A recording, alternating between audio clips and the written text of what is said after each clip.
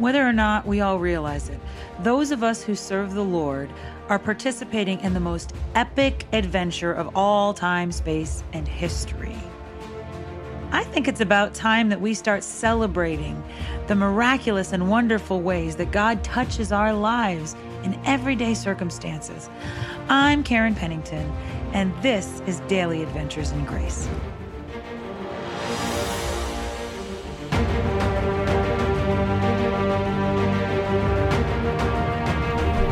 Hey friends, Karen Pennington here, and today I want to talk about one of my least favorite games, one of the least favorite games that I've ever played, and that is not really a game, it's phone tag. You know what I'm talking about? When you're trying to connect with somebody and you just kind of like call, leave a message, then they call back right when you're in the middle of something and you either don't see their call or you can't take it and they leave a message, then you call them and they leave a message, and you just keep your like ships passing at night. You can't get a hold of each other, but it's important and you have to, and it's frustrating, so frustrating. That's not it. I'd rather just, get them the first time. Doesn't always happen. What's more frustrating to me is, I know y'all have been there, when you have a service call in, either you have a question about a product or somebody misbilled you and you call the customer service line. And have you ever been on one of those calls where you're on the phone for hours and you're bumped around and around and around, and you do this horrible little dance between being put on hold or being given somebody who is not able to answer your question? What's really, really infuriating to me is when I'm treated like it was my mistake when it wasn't. I had a service issue with that at one point. I do make mistakes. I get that. I make lots of mistakes. But when there's an obvious thing where, okay, this is what I ordered, this is what I got, I'm showing you proof, and they're still not processing it. I did advertising with I won't say who or what, but they just totally made a mistake on the advertising, and I'm showing them screenshots I'm showing pictures of how there was a mistake, and they kept trying to say it was me, and they didn't refund my money, and hours and days and lots of headache, lots of anger. I finally just let it go and said I'm not advertising with them anymore. And funny enough, that particular company is the one that keeps sending me things saying, tell us how we did. Well, I told them once, I'm not advertising with you anymore. But that frustration where you're just not getting the answer that you need or the help that you need. And then there's that other frustrating thing where it's not even a game of phone tag. You call, no response. You call, no response. You call, no response. And there's like a real need there. I've had this happen before. I've needed stuff and I couldn't contact the person that needed to, and there's no return. Whether the person's too busy or they don't think that I'm worth their time, or, there are cases where the person's out of town, or that not necessarily always that the other person or the other entity is doing something wrong, but for some reason they can't be reached. And that's particularly difficult when, for instance, you have a service that is shut off. We should all know what this is like through COVID when they shut down government organizations. I know people that had something happen and couldn't clear it up with the DMV or something like that, and through no fault of their own they ended up losing their license, and they couldn't get it back because the DMV was shut, and so they couldn't figure out things. And I don't know if that's a New York State thing, but when things are shut down and you can't get to them, it's very, very frustrating. And I'm saying that in contrast because I'm looking to a set of Psalms today. A set of Psalms. I usually do one thing at a time, but I may talk a few days about this. Set of Psalms that has in it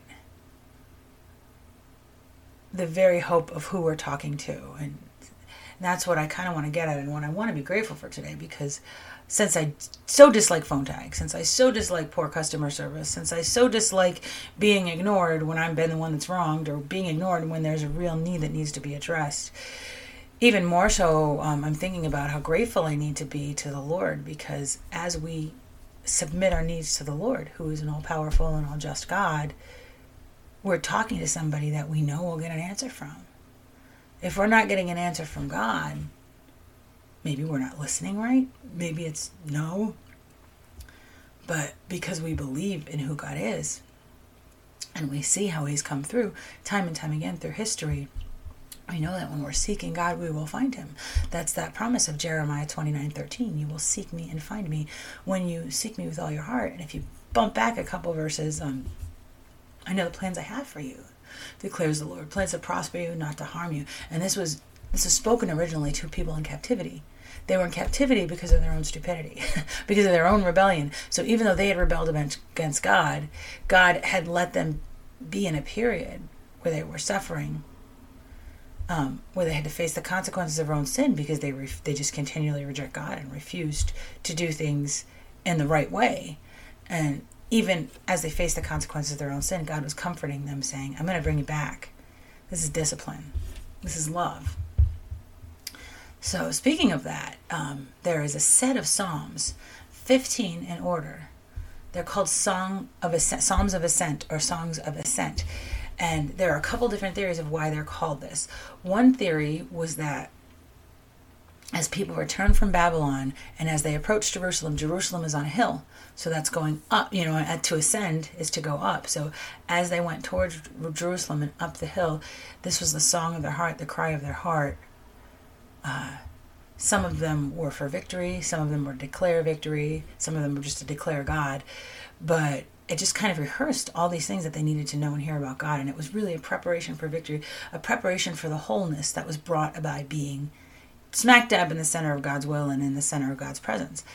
The other probably most popular theory, the one is that they were sung by the pilgrims going to Jerusalem, and then every year as people came to Jerusalem for the Passover or for whatever religious festival, as they sojourned, as they made their journey to Jerusalem, they would sing these psalms to remind them who God was, who they were, as they prepared to again enter God's presence in Jerusalem. And some feel that it got even more intimate than that, and these were the songs that the Levites would sing. The Levites, which were descendants of Levi, priests, Levites, anybody that was in kind of the priestly class, as they ascended the steps to the temple. So really preparing to be in God's presence. There were 15 steps to the temple. There were 15 psalms. They were very, very short psalms. Most of the psalms, all but one of the psalms, were 9 verses or less. Probably the average psalm of ascent was 4 or 5 verses. So they were these very short things.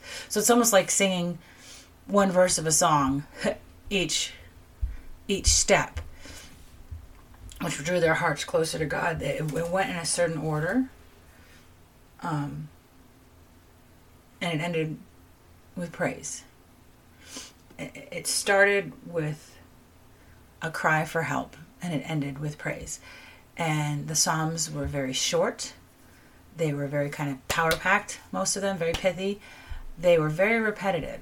The same theme would be going over and over and over, not just through one psalm, but through many of them. And they often had some of the greatest, most memorable, I don't know if I'm allowed to say greatest about the Bible, but most memorable sayings that we know of come from these 15 psalms. So I think it's worth spending some time in. But I'd like to, since they're so short, I'll read this first one, Psalm 120, a psalm of ascent, as either pilgrims were going to Jerusalem or the Levites, priests, were ascending the steps of the temple into the very presence of God. Now for us, we always have access to the presence of God. Before Christ came, it was not always a given thing. We trusted God. We knew that God was working, but that idea of presence often was related to the temple, and otherwise it was an angel that came. But in this case, we can always prepare for God's presence, and that's why it's so important for us. And here's what it said. In my distress I cry to the Lord that he may answer me. Deliver me, O Lord, from lying lips, from a deceitful tongue. What shall be given to you, and what more shall be done to you? You deceitful tongue, a warrior's sharp arrow with glowing coals, with coals of the broom tree. Woe is me, that I am an alien in Meshach, that I must live among the tents of Kedar. Too long have I had my dwelling among those who hate peace. I am for peace, but when I speak, they are for war. Well, that doesn't sound real great, does it? We're talking about being an alien and despising the people that you're living around and saying, I'm just trying to do something right and be in peace, and these people are against me. But let's listen closely. Even as the psalmist cries out with this feeling of desperation, There's hope in that first verse. In my distress, I cry to the Lord that he may answer me. I don't think it's a game of phone tag here. You see, when we cry out to God, when we're walking in God's way, when we're truly seeking God, we know absolutely, without a shadow of a doubt, that God will answer. May not be in our timing, may not be the way we want him to, which is great because God knows more than us, and we probably want God to do things God's way. God's way, right? But there's no phone tag here. There's no bumping around. God doesn't say, well, let me send you to Gabriel. Gabriel's like, let me send you to Jesus. Jesus is like, oh, well, look at the rulers in your area and stay tuned for it. It's not that ever. We talk to God. We talk directly to the source of the person who has the answers and knows the answers and wants us to have good things. We're never a nuisance call for God, ever. We are never a nuisance call. God wants to hear from us. And I believe, you can disagree with me here, that God wants to hear everything. God wants to hear our distress. Have you ever just had someone come to you, even a kid or a spouse, and complain about their day or just kind of work things out? And okay, so sometimes you're like, I don't want to hear it. But when we're in a good state, sometimes, especially as a parent whose kid may have spent, me having a kid who was a teenager and who's now grown up, to me, I consider it a privilege and an honor if my daughter comes to me and is just kind of talking. I know she doesn't always want answers, but talking to work things out. And I really think that's how God sees us, even as we're struggling with these Psalms. That's why the Psalms are such a sweet aroma, because they're honest. And as we're working things out with him, if we can especially come and say, okay, God, I'm talking to you. I know you're going to come through for me. And based on that, let me just bellyache for a while. I think there's room for that. I hope our whole lives aren't just one constant complaint to God, but God wants to hear that from us. So not only do we have a God who's there all the time, accessible all the time, for us and with us, wanting the best for us all the time, not only can we stand in confidence knowing that he listens and hears and will answer the truest cries of our heart, but he wants to hear them. So even in our worst, to me, that's celebrating. No phone tag here, right? Let's pray. Lord Jesus, thank you that everything we just said, you're always there. You're always listening, God. Forgive us. It's hard sometimes in our state because we don't see your answer all the time the way we don't recognize your answers. We don't always recognize or see your working. Sometimes you don't want us to, God. Sometimes you call us to just trust you. But we know, God, we stand on your word, we stand on your promise, we stand on the history of remembering of all the times you've come through, Lord Jesus. We stand understanding the times you work in our lives, and help us, Lord, just for our own sakes, help us to see things more in the flesh, in the real world, in this world right here. It's all, you're real. Help us to see it more with our eyes, just so that our faith may be increased.